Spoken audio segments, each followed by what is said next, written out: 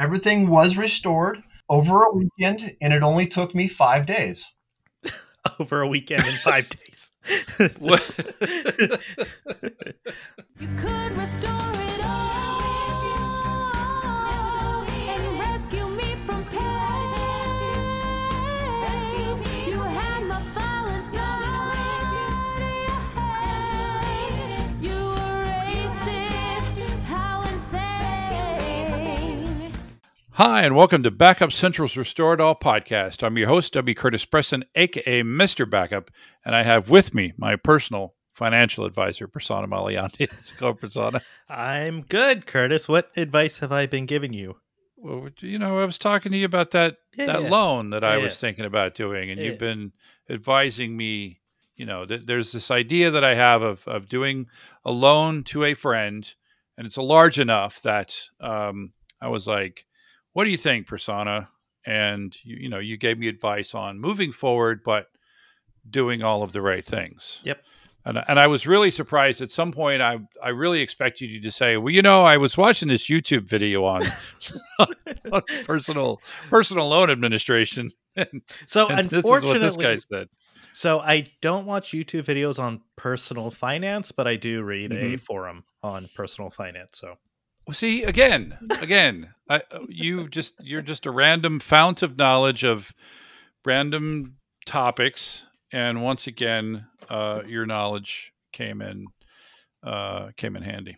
So glad I could help, Curtis. That's what I'm here. It's always good. And by the way, welcome back to the United States, having left it for a brief period of time. It is good to be back, I have to say. So I did do a long flight to India for a very short trip and made a long flight back.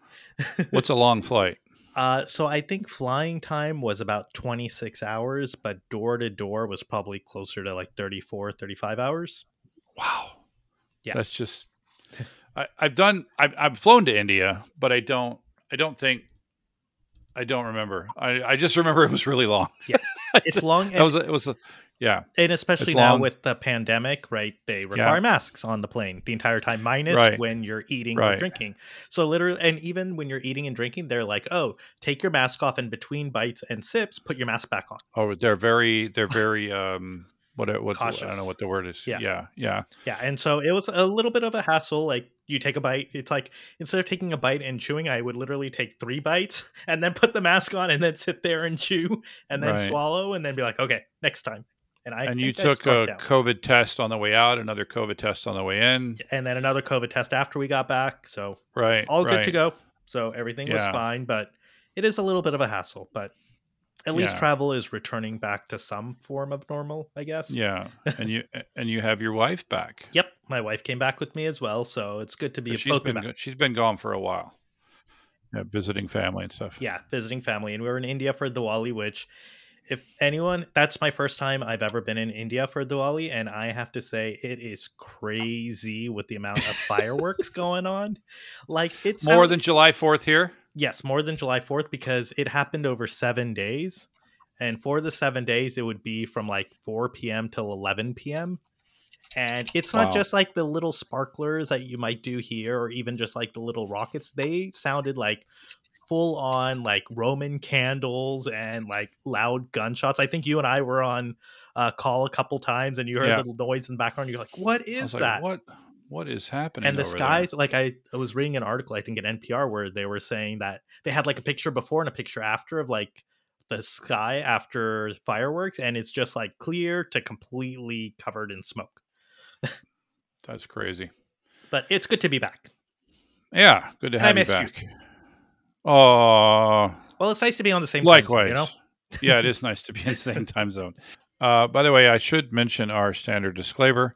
Prasanna and I work for different companies. He works for Zoom. I work for Druva. This is not a podcast of either company. The opinions that you hear are ours. And also, please rate this podcast at ratethispodcast.com/restore, and or your favorite podcatcher if it's not listed there. And finally, if you are interested in the topics that we talk about, come. Yeah, just like Paul, just contact me at wcurtispreston@gmail.com or at WCPreston on Twitter, and we will have you on. And it's a friendly environment, right, Paul? Absolutely. Absolutely. Everybody should come. And we love to talk about all things backup, security, data protection, data resilience, puppies, whatever. I like puppies and movies. I also want to mention our giveaway. We are giving away one free ebook version of my new book, Modern Data Protection, published in May, courtesy of O'Reilly and Associates. All you have to do to qualify for the drawing is to subscribe to our newsletter on backupcentral.com. It's right there in the top menu. Subscribe, and in the following week, I will select one new listener to receive a free ebook copy. So I've selected the winner from this week, and your name is John Doherty. Congratulations. You'll get an email from me and another one from O'Reilly with your ebook. So back to the podcast. So our next guest is from a part of America that is connected but not connected. He has been in IT for quite some time, just about as long as I have, short of 30 years, it looks like.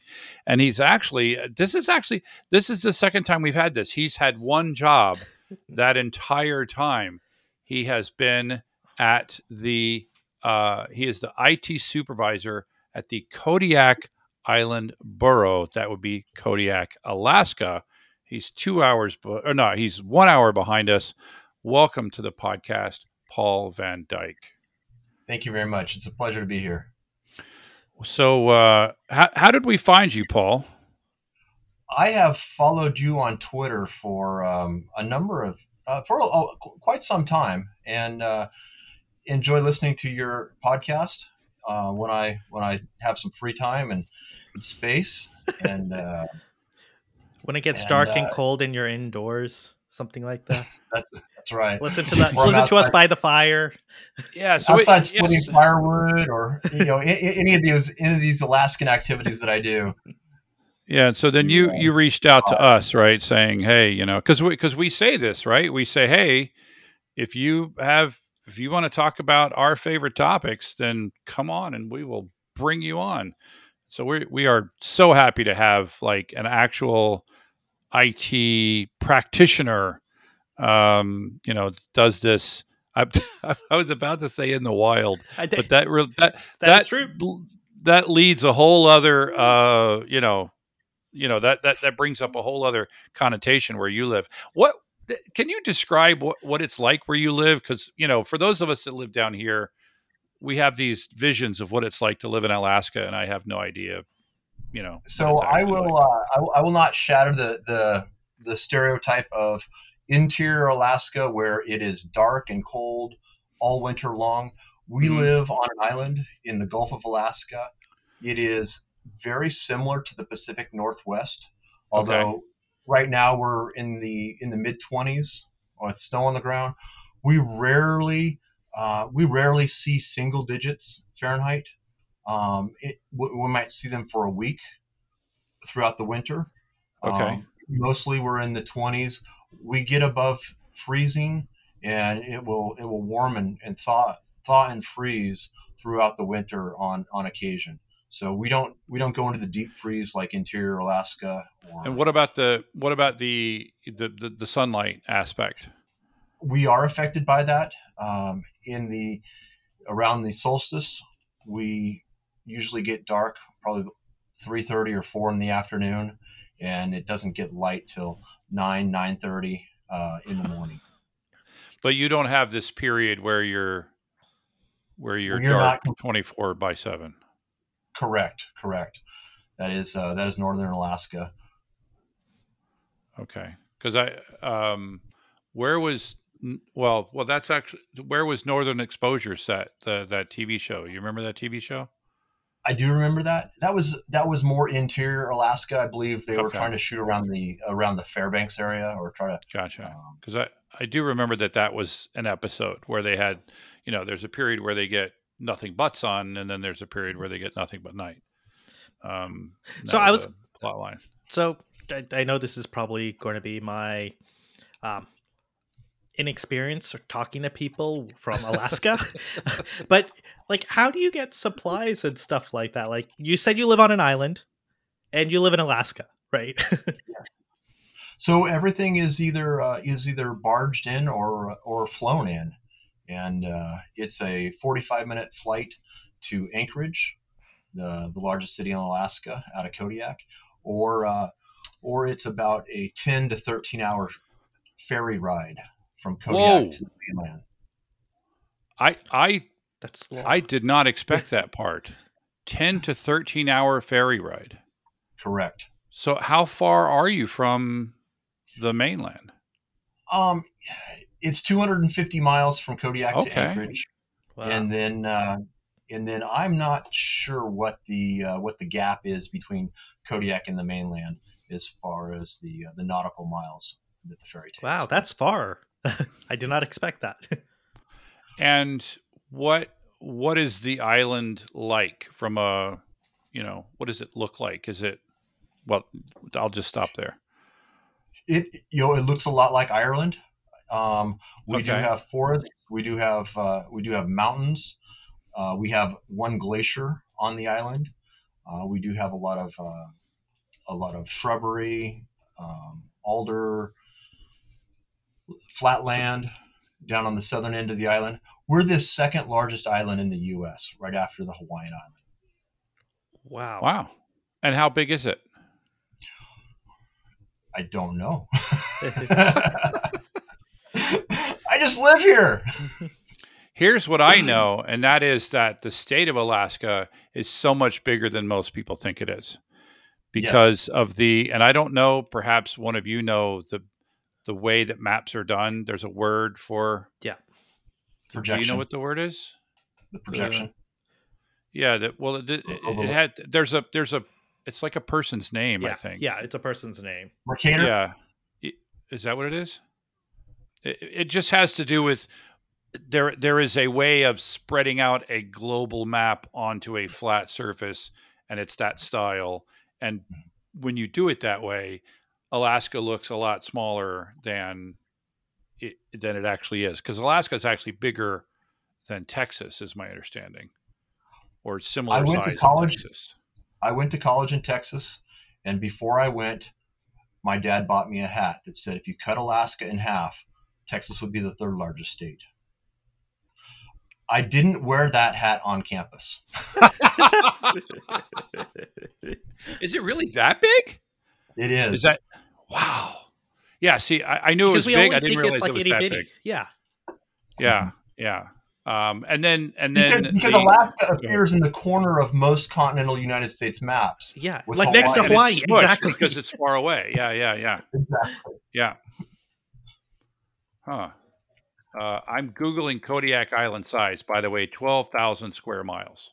How many people? There you go. We are a little over 13,000 people right now. So it's a pretty rural.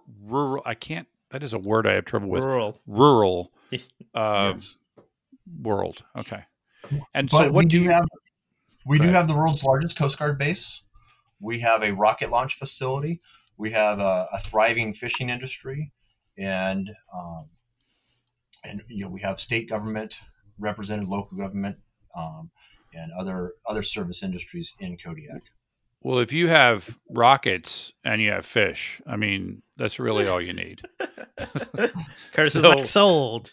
So, That's tell me. So you work for the bureau, the Island Bureau.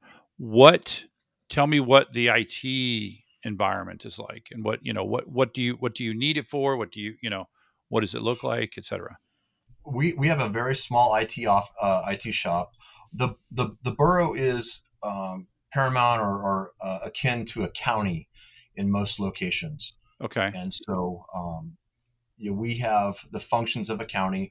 We have an assessing department, a finance department, a clerk's office, an engineering facilities department, and a community development department. So our number one, and it's sad to put it in this context, but our number one goal is to assess properties and tax them and collect money to pay for our school district. Hey, our school that's district That's important. is our school district is the number one expense. tax revenue. Correct. And Yeah. so then with that we have other functions to support development of the community, and obviously the finance department ensures that everything is accounted for. And then so as an IT department, we support all these functions. We do the gambit from A to Z. We have a virtual infrastructure on site. We do a lot of things that are line of business applications to support the borough that are on site, and so we have an on-site data center. We do have some functionality in the cloud. We do use some of the cloud services that other people use, but a lot of these line of business applications require internal infrastructure. So we have it. Go ahead. So we have infrastructure here to support all those things, and it needs to be backed up. It seems, given how far you are from the mainland, and probably given how far you are from any public cloud region, right? I'm sure. Where would be the closest public cloud region? Do you know? Or do you know? I believe Paul? that there are some public cloud providers in Alaska. Okay. I've heard that some of the telecommunication companies have either partnered with Azure or AWS and have some functionality hosted locally. Yeah, my guess is Equinix has some data centers out in Alaska Okay. that some of the public clouds are probably using. One of the challenges that we have is Alaska is also known as the Ring of Fire, and so we are very seismically active.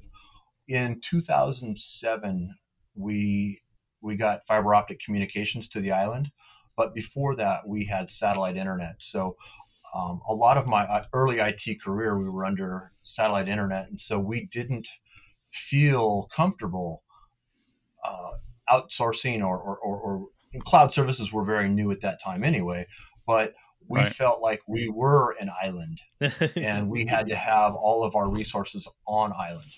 Now with better infrastructure and more reliable infrastructure, we're able to look at outsourcing. So when you had all your infrastructure back in 2007 on the island, how did you deal with like disaster recovery? Is there like another island like nearby that you?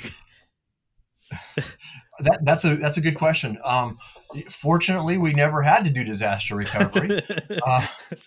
Although I do have a story from 2001 that was almost a disaster. But yeah, we'll get to that. Yeah.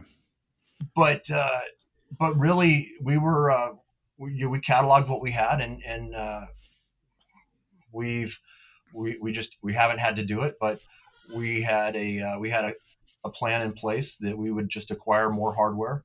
I also, as part of my job, I am also part of our emergency operations center, and I'm the logistics section chief with our emergency operations center. So bringing in supplies to our community would be something that I would be responsible for doing. Is that a volunteer position, or that's part of your job working for the borough?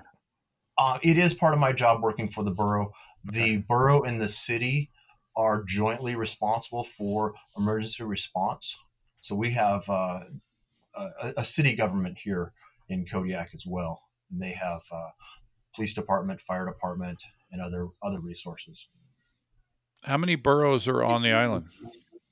There's just one borough, and Okay. the borough covers Kodiak Island and a portion of the mainland across the Shelikof Strait. Oh, weird. Interesting. It is it's a function of the watershed that is on the mainland that drains into the Shelikof Strait for, I believe, as it was explained to me, for fisheries resources.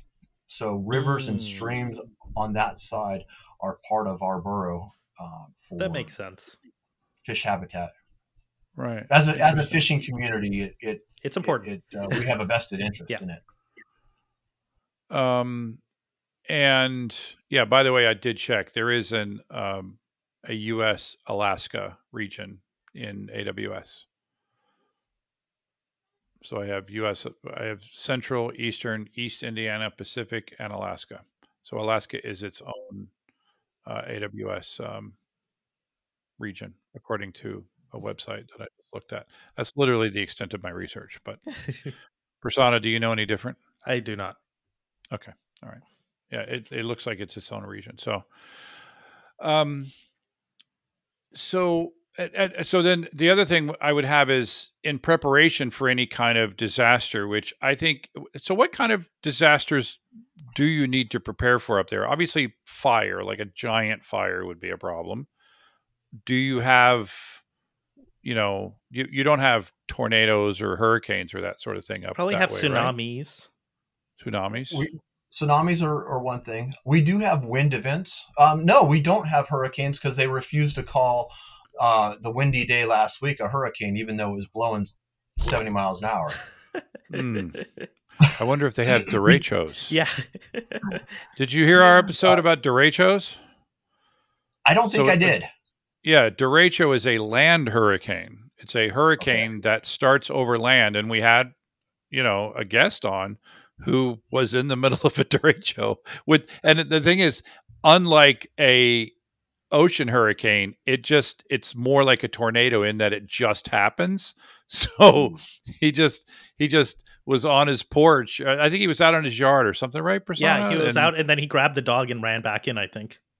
Yeah. Do you have the? Yeah, it's episode number 126. Stop ransomware attacks in seconds with Greg Edwards. Right. Yeah. So you wouldn't know it from the title, but yeah, we talked to him. So it's called a derecho, which is weird. It's like the Spanish word for right, but it means it's a land hurricane, which is just, yeah. So maybe that's what. Maybe you just need to get need to explain to these people, hey, we didn't have a hurricane, we had a derecho. No, we have low pressures in the Gulf of Alaska, and that brings about crazy winds, strong winds, and okay. We did have a burst water pipe in our data center. Was that in the middle of winter? Yes, it was actually. The room next to our data center is the mechanical room for the building, and there was some louvers that were stuck open, and so a coil froze, and then it thawed out, and so that water line broke and ended up flooding our data center to some extent. We had a couple inches of water on the floor, and it drained through the holes into the basement. But it was a little scary. That's also where our electrical connections go through the floor into the basement as well. But was it essentially a non-event though? It was a non-event. We did have some backup tapes sitting on the counter, and we asked the maintenance guy, who was wearing rubber boots, to walk into the water and to grab those backup tapes. Very important. Very important. Paul, do you use tapes mainly for your backups? Because I know you mentioned that you had the maintenance guy go in, grab some tapes. We use tapes, deduplication appliances, off-site storage, and then local storage as well. So all the things. We want to be secure. We want to be protected. And what do you do to get, especially given that you're an island, what do you do to, separate a copy of the backups from the thing that you're protecting? We have a safe in our data center. We also have a safe across the street in another building. So we take our tapes off site, which may be 250 feet away. You walk them across the street? Yes. Yeah. And that's good. I mean, is there any concern, have you had discussions of, if there was something like a flood or anything like that, is there any concern that, that you have things too close together there? A small tactical nuke could take out my disaster recovery plans. Mm-hmm. I think that would take out problems. The whole island, I think. That's right. Really, my backups are for the use cases that I have. if our data center were to die, if the building were to collapse in an earthquake, I would be looking for additional hardware to restore onto. My backups are really primarily used for accidentally deleted files, ransomware, and any localized disasters. We have talked about doing cloud-based backups, and we do have more bandwidth available to do cloud-based backups.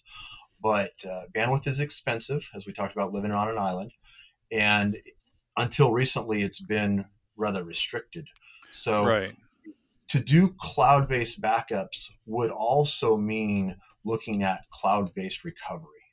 And because you wouldn't be able to bring it back. We have not made that decision yet. Right.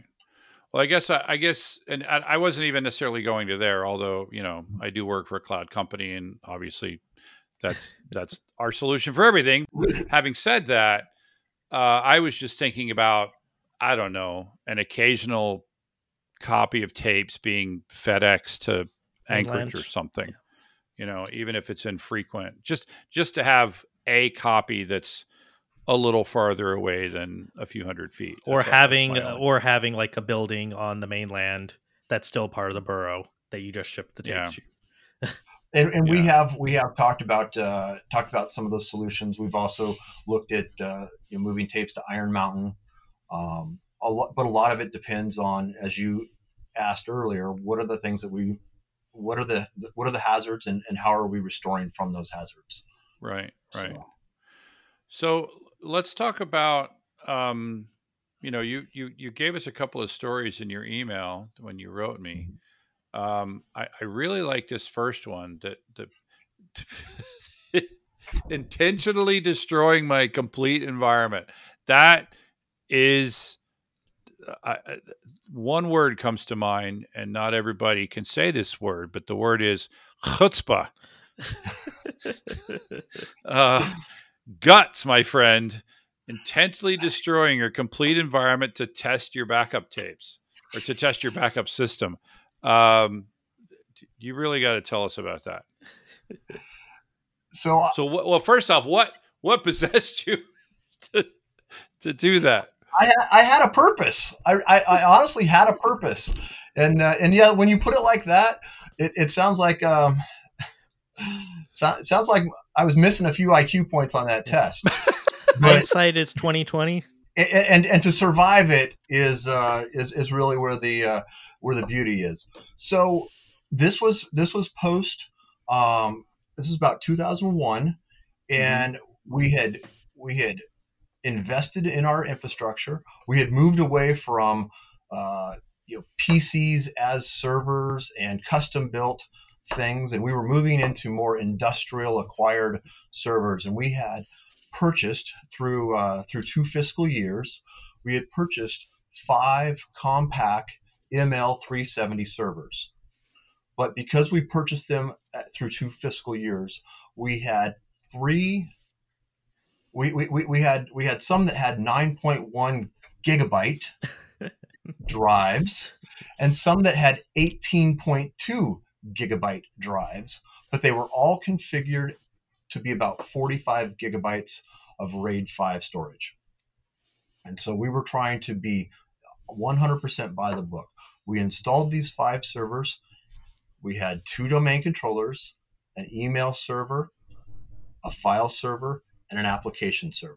Just completed my MCSE training, and so we were doing this as a standard rollout as much as possible. After about a year, the usage on disk was very asymmetrical. Our domain controllers didn't use very much space. Our email server didn't use very much space in the early 2000s. Our file server was rapidly growing, and we were adding applications to our application server. So the 45 gigabytes was filling up in an asymmetrical fashion. And I started looking at the disks. We had 9.1 gig drives and 18.2 gig drives. And I said, well, if I just move some of these disks around and I take 4 of the 9.1 gig drives and build a RAID array in the first 3 servers, and then I move the 18.2 gig drives to the last two servers, I will have matched my storage with my workload. So I ran a full backup on Friday night, and I came in Saturday morning. So you weren't just testing backups. You had a purpose, an alternate, like you had an extra purpose besides just testing your backups. I was trying to match my disk space in my servers to the usage of the demand on these servers. Gotcha. I pulled up the stats, by the way, on a Compaq ML370, and that comes with a maximum of 4 gigabytes of RAM, a Pentium 3 1 gigahertz processor, and here's the best part, an integrated dual channel wide Ultra 2 SCSI adapter. Nice. Back in the day. So basically, that's what you mean by basically by pulling drives apart, you destroyed any RAID that was going on, and you required these RAID arrays to be completely rebuilt, which would zero everything out, and then you do the restore. Correct. And now you mentioned 2 RAID arrays, right? Well, every one of these servers had its own RAID array. I had 2 different size drives, so I moved the drives around because each system had a mix of the drive types. Well, as I bought them, I had 2 servers that were full of the 9.1 gigabyte drives, and each server held 6 drives. Yeah. And then I had bought 3 servers that had the 18.2 gigabyte drives, and I only had 4 of those drives in those 3 in each of those 3 servers. So yeah, so basically you in one move, well, a series of small moves, wiped out the storage arrays on 5 servers. Is that? Yes. Oh boy! And everyone was okay with this? I had planned on doing it. I explained what I was going to do, and we trusted our backup tapes.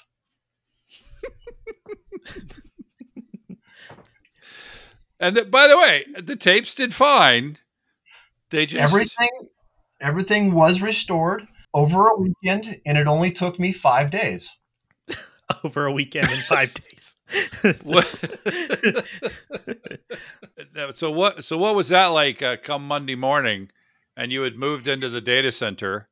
I'm assuming. Is that what happened, by the way? So I slept in my office Sunday night because the amount of time it took to rebuild the RAID arrays, to initialize them, and then to start restoring data, which I didn't realize that it was going to take longer to restore data than it was to back it up. Which was now, why is that? Why is that, Paul? Do you know why it takes longer to?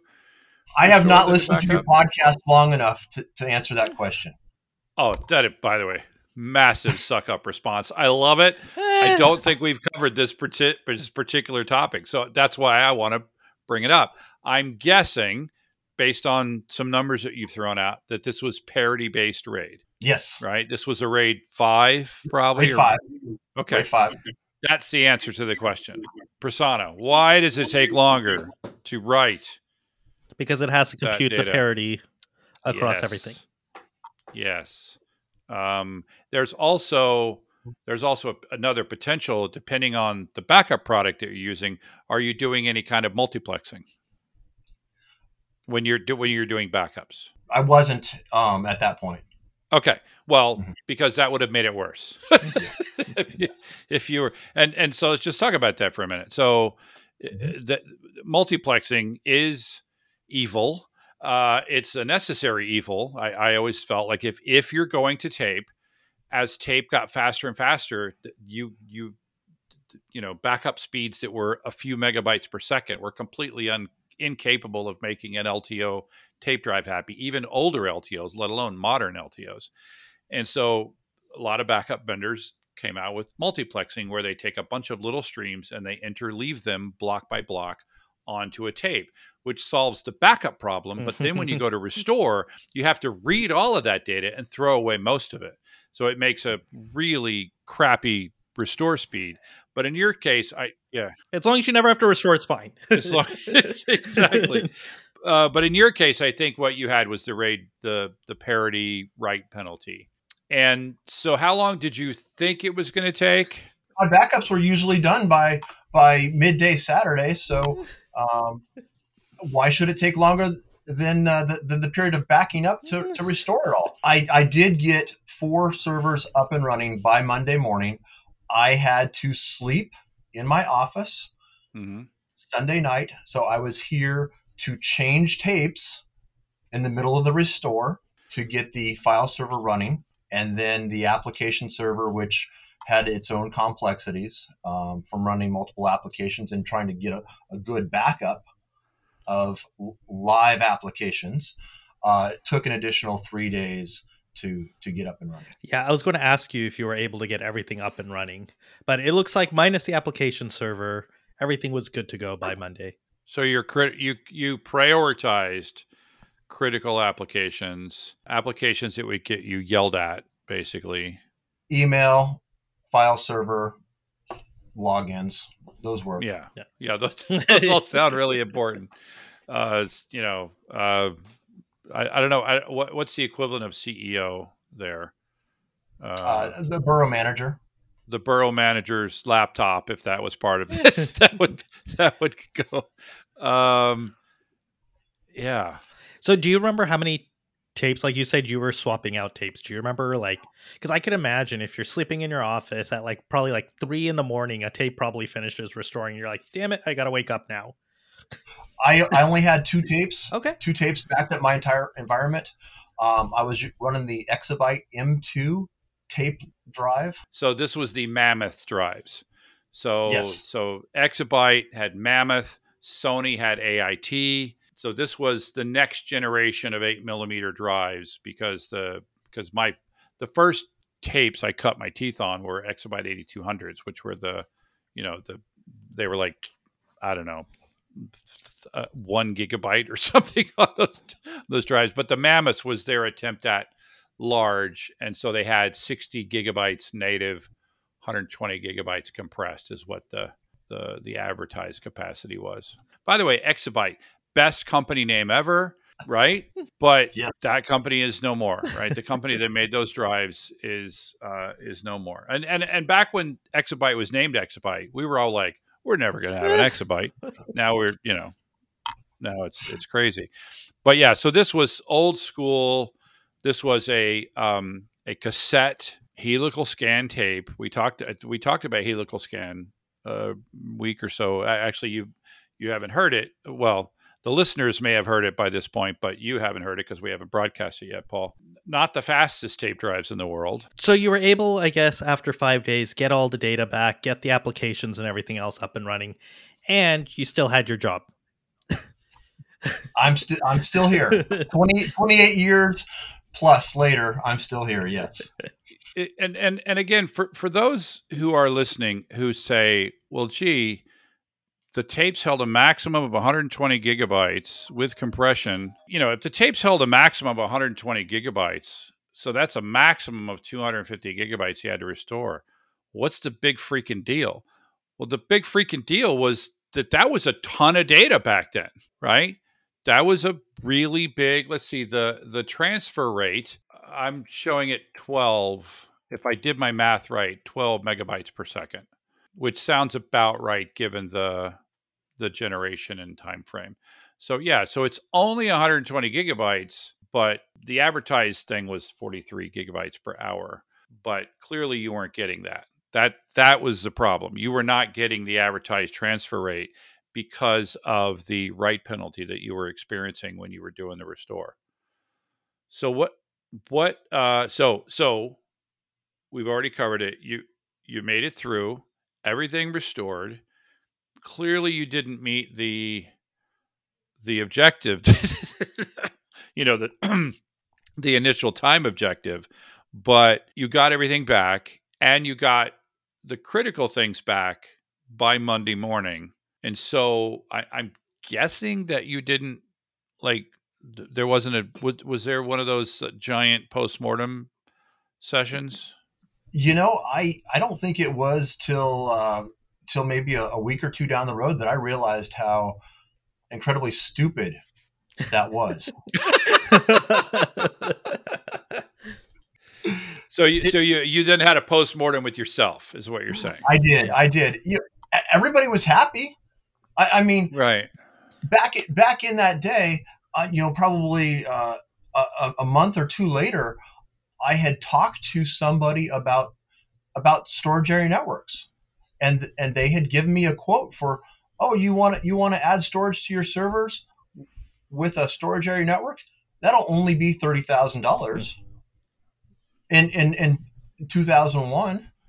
Right. And I felt rather accomplished. Yeah. I had done what I intended to do.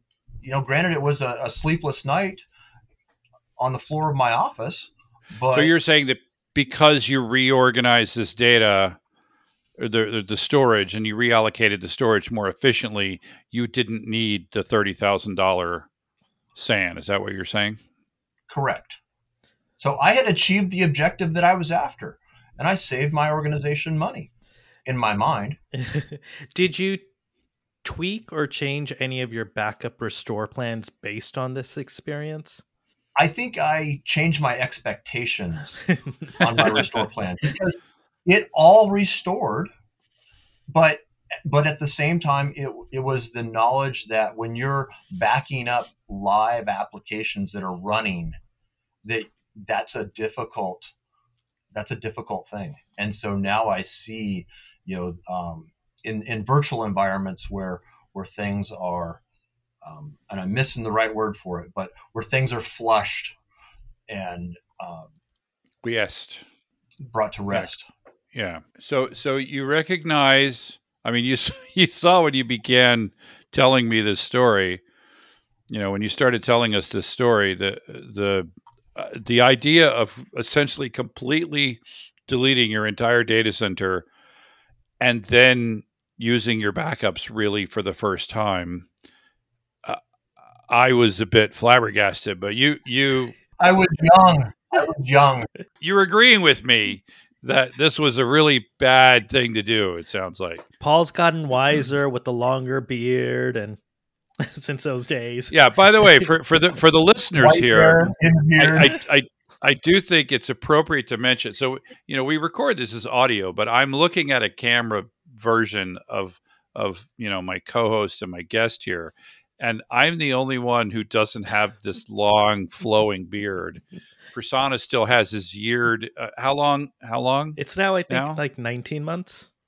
19 months without shaving. So he's got this long, much blacker beard than Paul, but Paul has the length. Paul, I'll just say this. Paul looks like he's from Alaska.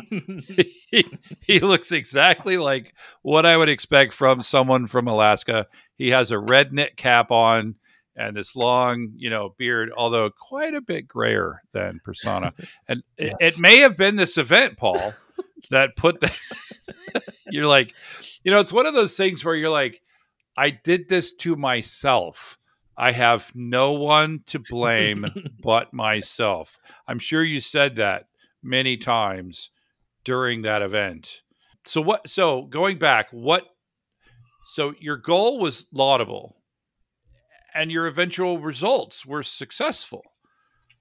What would you have done differently to accomplish the same goal, but without perhaps the amount of pain that you had? I would have had a safety line or some sort of safety rope. I think that if I had a spare server or a surplus server, that I could have migrated each one of my servers over one at a time, and with planned outages, so I wasn't destroying everything. I had no capacity, no RAID arrays left. Right. After pulling drives out, there were no servers that were functioning until I started restoring my domain controller from that very first server. I had a textbook Windows 2000 environment with 2 domain controllers. Both of those were offline. My email server was offline, my file server was offline, my application server was offline. Everything was offline until I started restoring. Nowadays, I would just start in with one server and work through it methodically. I just wonder. I wonder the degree to which that would have been possible, given I don't have a whiteboard. I don't know how much because you were moving drives around and reallocating resources. I don't know the degree to which that would have been possible. It would have cost some money, but in hindsight, I mean, how bad could I have screwed up? I mean, I don't think it could have been any worse. I mean, if I had accidentally dropped my tapes or ran them across a magnet between point A and point B and lost my backups, it would have been a bet. I'm so far beyond it that I don't think about these things. Well, but now you're here and you're talking to us, and so we're asking you to relive that horrible day. Yeah. So I think if looking back on it, this is, and again, love you, Paul. Thanks so much for coming on and being open. At the same time, I'm going to yell at you a little bit.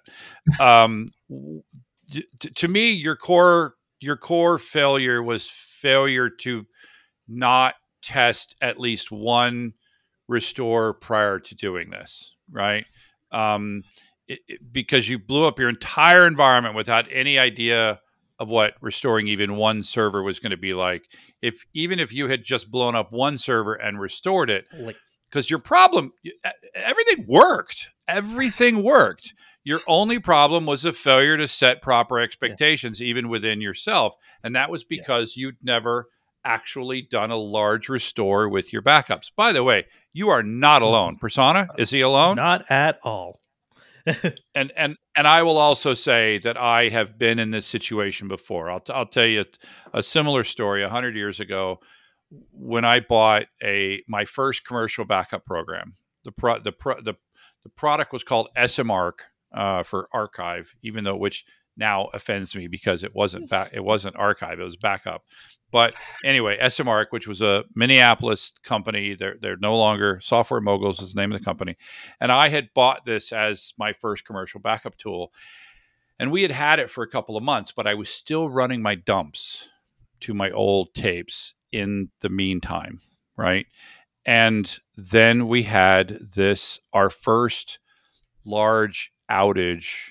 We lost the disk drives on our primary file server, HPFS01. I still remember the server name, and that was 25 years ago.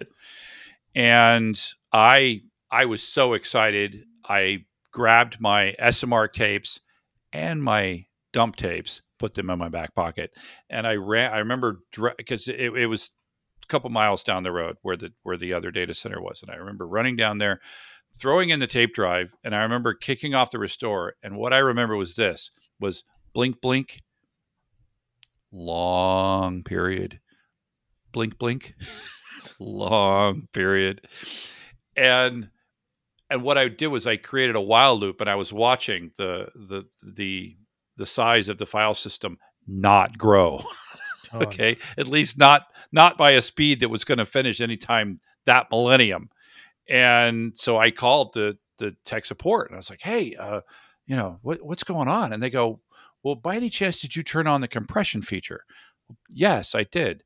It was a software compression feature, which the way it worked was, this is old school. It would run a compress minus C, I think would be to compress the file to standard input, and then redirect it to a file in temp, and then back up that compressed file.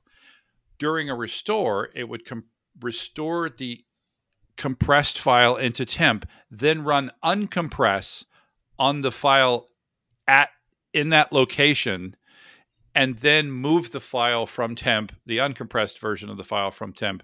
There's a lot, anyway, long story short, it was never going to finish in any sort of reasonable time. And thank God I still had my other tapes. But this was all because I did the same thing you did, and that was I had never tested a large restore. Yes. And in your case, thank God you had enough time. Thank God you were able to restore the critical servers in time, so that nobody's pulling their hair outs and your burrow could continue to do its function. In my case, thank God I had the other tapes in my back pocket, because I just pulled them out and just typed, UFS restore. I was going to say that one thing for testing, right? I know, Paul, you mentioned that you had 2 domain controllers, right? I think potentially you could have taken down one of the domain controllers and sort of done a restore of that domain controller to test it out while still keeping the entire environment up and running, and then made sure, and you probably would have noticed, hey, my backups are slow or my restores are slow. So he shouldn't test it on his most important, most critical server? There are so many things that could have been done. Coulda, shoulda, woulda. It's okay. We all learn. We all learn from these lessons, honestly. That's why you're here. Yeah. Have you ever seen, there's a company called Despair.com. Have you seen this company? I have not. So they make demotivation posters. And one of them is a picture of a sinking ship. They look like motivational posters, but they're demotivational posters. And one of them is a picture of a sinking ship, and it says mistakes. And then it said, it could be that the purpose of your life is to serve as a warning to others. I would much rather people listen to this and run from my decisions than to think that I had good decisions. But one of the funny things, though, Curtis, is in your book, I remember you telling me the story, right? That when you're writing the book, right, and you were sending it out for all the reviewers, right, someone came back to you and was like, hey, Curtis, you forgot to put a chapter about testing backups. I completely left testing out of my book. And thanks to Stuart. God, it's like the 4th time that Stuart gets credit on the podcast. You were right, Stuart. Guy. His name's Stuart Little. Like, come on. He's a mouse. I love you, Stuart. Anyway. All right. Well, Paul, I again want to applaud you for coming on, for being so honest about what was clearly a very large mistake, that you made it out alive. You accomplished your goal, right? It's not like, this could have been much worse, right? It could have been, I intentionally destroyed my entire environment, and then I found out my backups don't work. It could have been that. It wasn't that. Thank God it wasn't that. But thank you. Like, this may be the best story we've had on the podcast. We've had some other people that have had bad things happen to them. This is the first time where it was, self-inflicted. User created. Normally we're blaming the end user. We don't blame ourselves. Yeah. This is a classic PEBCAC situation. Are you familiar with that acronym? Absolutely. A problem exists between keyboard and chair, for those that don't. And then the entire environment became FUBAR, which is look that up. Fouled up beyond all recognition. Yeah. So wouldn't you agree, Prasanna? This is like, this has been great. This has been an awesome story. And it's something that I don't think end users realize what goes on. Like, I know sometimes we blame end users for, oh, you did this, you did that, but everyone's human. Things happen. So don't get frustrated at your IT people. Absolutely. By the way, and I say this every once in a while, there's only 2 industries where they refer to their customers as users. IT and drug dealers. Yeah. It's a thing. Anyway, so, and you know what? If you're out there and you have a story like this, we'd love to have you come on and tell it. We'll even let you be anonymous. If you're embarrassed about what happened, we'll give you a synonym. We did some Harry Potter characters for a while. We'll pick your favorite book, and whatever. We'll make you one of the Eternals from the movie that just came out, and whatever you want to be. We just love great stories because we learn from it, right? That's the key. Mistakes happen. We learn. So thanks, Paul, so much for coming on. Thank you. And thanks, Prasanna, for your insight into this as well. Anytime, Curtis. And thanks, Paul. And thanks to the listeners. And remember to subscribe so that you can restore it all. There was a file, but I deleted it. Too bad your backup system isn't worth a spit. Finally, I needed your backup. You had a chance to fix it, instead it's all jacked up. See how I write on Facebook about you. Don't underestimate the things that I will do. There was a file, but I deleted it. Too bad your backup system isn't worth a spit. Emails from you remind me of when they keep me thinking that we could restore it all. Emails from you, they leave me breathless. I can't help feeling you could restore it all and rescue me from pain. You had my file inside. You erased it. How insane. Baby, I have no files to hold, 'cause your stupid backups didn't work at all. Think of me while you're backing up data. Maybe it would work if it wasn't beta. You're gonna wish emails from you remind me of when they keep me thinking that you could restore it all. Emails from you, they leave me breathless. I can't help feeling you could restore it all. Rescue me from pain. You had my file inside. You erased it.